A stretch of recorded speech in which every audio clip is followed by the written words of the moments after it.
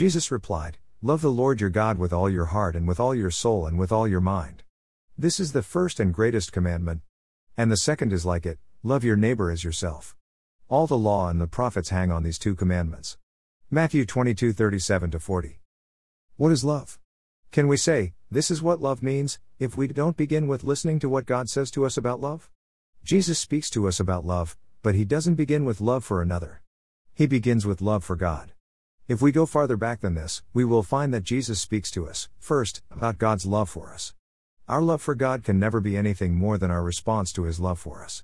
When we speak about our love for God as our response to his love for us, we must go on, from there, to emphasize that our love for God is the first and greatest part of our response to God's love for us. While we recognize that love for the Lord is the first and greatest part of our response to God's love, we must also say that it is not the only part of our response to God's love. There is, also, the second part of our response, love your neighbor as yourself.